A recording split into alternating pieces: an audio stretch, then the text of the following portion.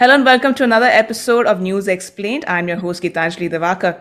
And today we are going to be talking about an issue which took place on Wednesday. The parliament had witnessed several disruptions and there was a complete washout of sorts. Could this actually be a crisis as far as Indian democracy is concerned? So to understand more about this situation, we have with us Business Line's political editor, Purnima Joshi. Hi, Purnima. As I mentioned earlier, the parliament witnessed a very different scenario unlike other occasions. What is your take on this particular issue? Yeah, well, disruptions are not uncommon to Parliament. There have been occasions where a whole session of Parliament was boycotted. This is when the UPA was in power and the opposition boycotted the whole session, winter session, if I remember correctly. But there is a level of cynicism here, which I haven't seen before, because earlier, even in the tenure of NDA-1, there were constant efforts from the ruling party side, which is responsible for the functioning of the House. Opposition does use disruption as a strategy to force discussions that the ruling party doesn't want. And there's a whole lot of backroom negotiations that happen, which used to involve senior ministers in the earlier tenure of the NDA. Arun Jaitley was there. Sushma Swaraj was there. And both of them had been leaders of opposition in Rajya Sabha and Lok Sabha, respectively, in the UPA's tenure. So there was a whole lot of backroom negotiations, what you can do, what you should not do, whether you should walk out or not. Everything is coordinated. Here, it seems both the opposition as well as the government, they were totally intent on doing whatever they pleased. The government had a no prisoners taking approach, where they had a certain number of bills. They needed to get it passed. They knew they had the majority in both the houses. So they didn't care to engage the opposition much. The opposition, I personally feel that it was a huge strategic mistake. So it's okay to raise issues which also have wide public importance.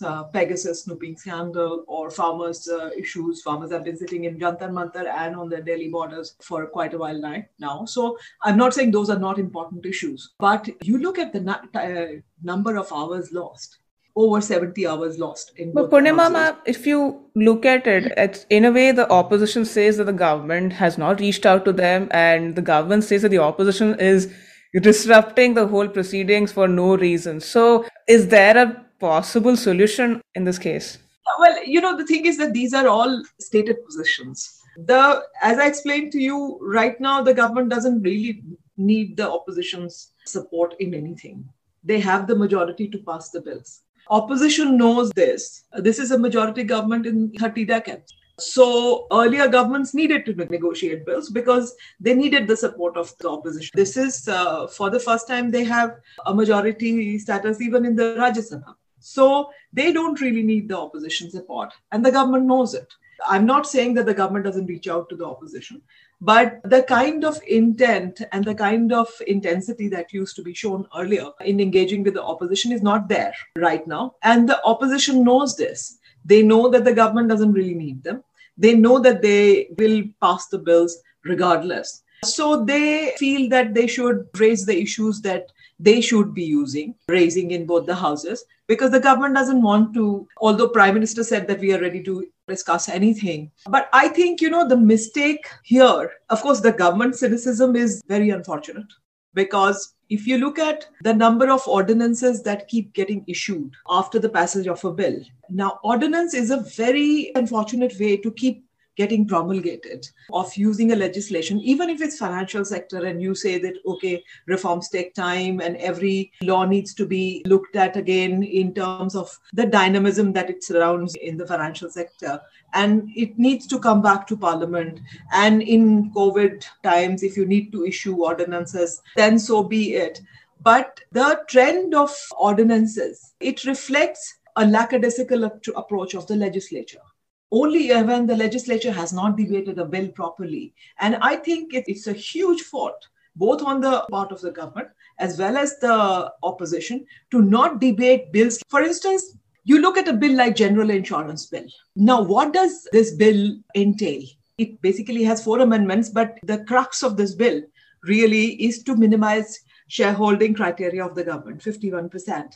The government can exit any of the 5 major insurance companies. Now, This is a very concrete privatization of insurance sector. Whichever side of the spectrum you come from, whether you want reforms and privatization in the insurance sector or you don't want it and you want it protected earlier, like it has been in the last 4 or 5 decades. This is a very critical legislation. And look at the time invested in this. It was introduced on 2nd August. It was passed in 2nd August without 1 minute of debate. Interesting you brought that up, because the only time perhaps both sides was to discuss the OBC list. So it is sort of relevant what you just said right now. Insurance privatization is also a political issue, but it is not a political issue that gets you the eyeballs like the quotas do. That may be a crude way of putting it. But issues that have become very overtly political, like the farm laws have or the quotas have, then there is the clamor for their discussion. Now, even with the farm laws, like I talked about ordinances, where was the need? Ordinances, Supreme Court has called an ordinance a fraud on the law. You cannot be using ordinance as an instrument to bring in laws when there is an elected parliament here. Where was the need to bring in farm laws as an ordinance? You have not even consulted your own allies who quit the government, the Akali Dal. And the farmers are sitting here for the last, 8-9 months at the Delhi borders. That kind of situation should not prevail. And I think it's right that the opposition should protest against it. But for the opposition to not discuss the general insurance bill in Lok Sabha at all, where they know they don't have a majority, this is the reality. The government is intent on, they have declared their intent in the budget. This is the corollary of the general budget, where the government had said that we will privatize the insurance sector. The General Insurance Business Nationalization Amendment Bill 2021 has a very clear objective of minimizing shareholding criteria of 51% of the government in one of the insurance companies. That is very clear. Now, you want to debate it or not? You want to discuss it or not? Should people not know where it is going? Should people not have a view? Are our representatives? I may come from whichever side of the spectrum I come from, but I think it's a travesty that it should get passed in the Lok Sabha without a single minute of debate. And whose fault is that? The government wants the bill passed. They had declared their intent. Why is the opposition not participating in that debate? Now, Pegasus is important. You have to prioritize. Just because an issue is complicated for people to understand, it doesn't generate any political capital for anybody. But in real terms, it affects the lives of people, very poor people, middle class people, and you let it go. In the Rajya Sabha, now the reluctance on the part of the government to send any bill to standing committees and standing committees to be reduced to this level of politicking, I have never seen bureaucrats boycotting standing committee meetings. Standing committee is a mini parliament. Its job is to look at every aspect of a bill. I think the job of parliament and parliamentarians is to look at the law in every clause, every proviso, every preamble, and look at the commas and the full stops. Even those are criteria for interpretation of statutes as far as the law goes. Forget about commas and your full stops, which can also change the meaning of the interpretation of a statute. You're not even looking at the statute at all and letting it pass. Now the bill has been passed. After that, what can you do? So are you saying that there is a sort of preference of politics over policy in such cases? Totally, from the part of the government as well as from the part of the opposition. Now, I'm not saying that the debates that they have been asking for are not relevant debates. I think Pegasus is a very important issue. But should that overshadow everything else? Should that completely compromise the integrity of Parliament as an institution? I have never seen the kind of protest that happened in the standing committee headed by Shashi Tharoor. Now, everybody does politics. Politics is part of policy making also, and politics is not a dirty word. And in participatory democracy, the partisan sort of stance that parties take, let people decide which side they want to choose. It is an essential part of constitutional democracy. I'm not saying it has no importance, and politics is not a dirty word. And in the committees for information technology, etc. Now, again, you have the BJP MPs boycotting the committee headed by Shashi Tharoor. You had bureaucrats not attending those meetings. What happens now is that Congress does its own brand of politics. BJP has not cared to look at what the structure of the standing committee actually signifies for parliamentary functioning. They are intent on pushing their agenda. Everybody is intent on pushing their agenda. Here, nobody has asked the question why Parliament this session did not list the data protection bill at all. When there is so much debate happening around us, when there are court cases being fought, where the government has formed new IT rules. This is a growing area. India is one of the few countries which doesn't have a data protection bill. And every big social media giant is taking shelter behind the fact that we don't have a data protection bill. WhatsApp changes its privacy settings. And we are the only country where they tell us that if you don't graduate to the new privacy settings, which means that they can share our personal data with every new entrepreneur through Facebook. If we don't sign on it, we can get out of that. Now, how ubiquitous is that? And who protects our rights and our privacy as citizens is government. But the government is going to the courts and saying, no, they are not doing it in any other country. They are doing it in India. And WhatsApp and Facebook, very rightly, they come and say, okay, you have a data protection bill. If the bill doesn't permit us to do this, we will not do it. So what we're actually looking at here is that there are actually very relevant topics of debate, but neither the opposition nor the current government seem to be looking at those points of discussion, but they have their own agenda in mind, and that's what they bring to the parliament, is it? Yeah. So government's agenda is stated.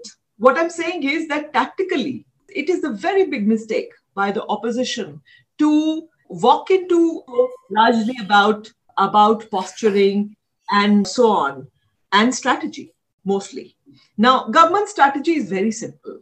They have a majority in the houses. They can pass any legislation they want. The opposition should know this, and they know it. Now, it works for the government fine if they introduce the general insurance bill or the tribunal reforms bill. Now, look at the implications of the tribunal reforms bill. Look at the implications it has on the intellectual property right legal regime. It is doing away with tribunals, and it is getting back the issues of trademark, etc., to the high courts.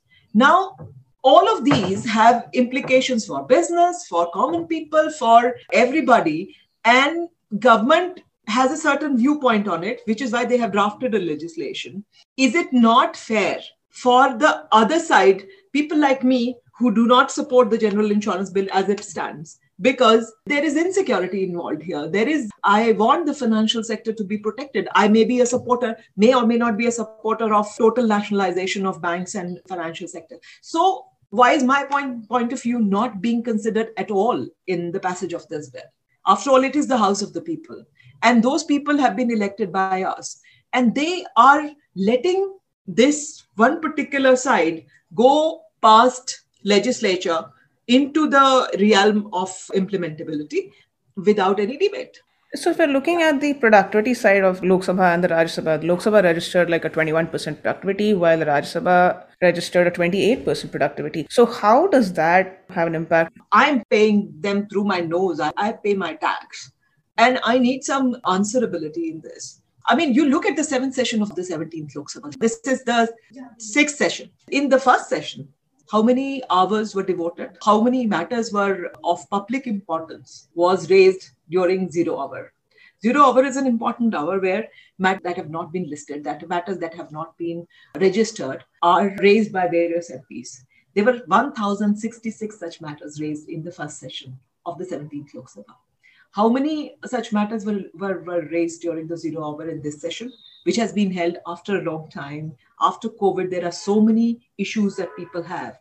0. So basically, there's no sense of accountability. They're not doing the citizens justice by what they've just done. Not at all. Now, I am not saying that one thing should be at the cost of the other. And I'm not saying that the cynicism displayed by the government is right in this. I think it's an insult to Parliament to not have your bills debated. On the bankruptcy code, I remember a long discussion in Parliament. Now, that has also gone through various amendments and various ordinances had to be introduced because it was a new concept. It was again a reform measure that was still undergoing this process of dynamism, etc. And I remember one of the MPs, Veerappa Moily, saying that when you debate a bill, when you debate a bill of this scope and nature and scale, which is bringing in a large reform, then it needs to be gone through with a tooth comb. And he cited a particular bill which he led as Commerce Minister, which was sent to the Standing Committee on Finance, headed by Yashwant Sinha at that point. And it had suggested some 126 amendments, the Standing Committee, in the bill, all of which were incorporated in that bill.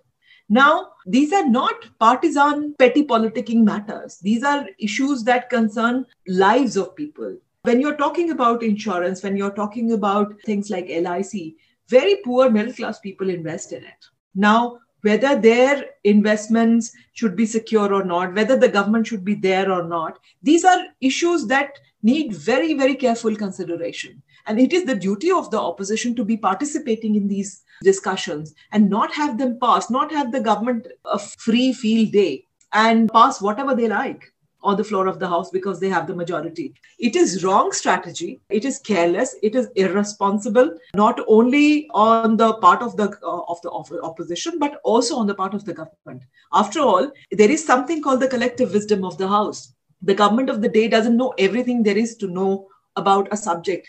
There is a wisdom that the opposition brings to reforms. After all, and so if you have former finance ministers, former prime ministers sitting there, they would have something to say on the matter. And to completely neglect that and have this I know it all attitude, it results in the kind of things that happen where you keep getting ordinances issued. Even on something like air quality management in Delhi NCR region, you have an ordinance. Why?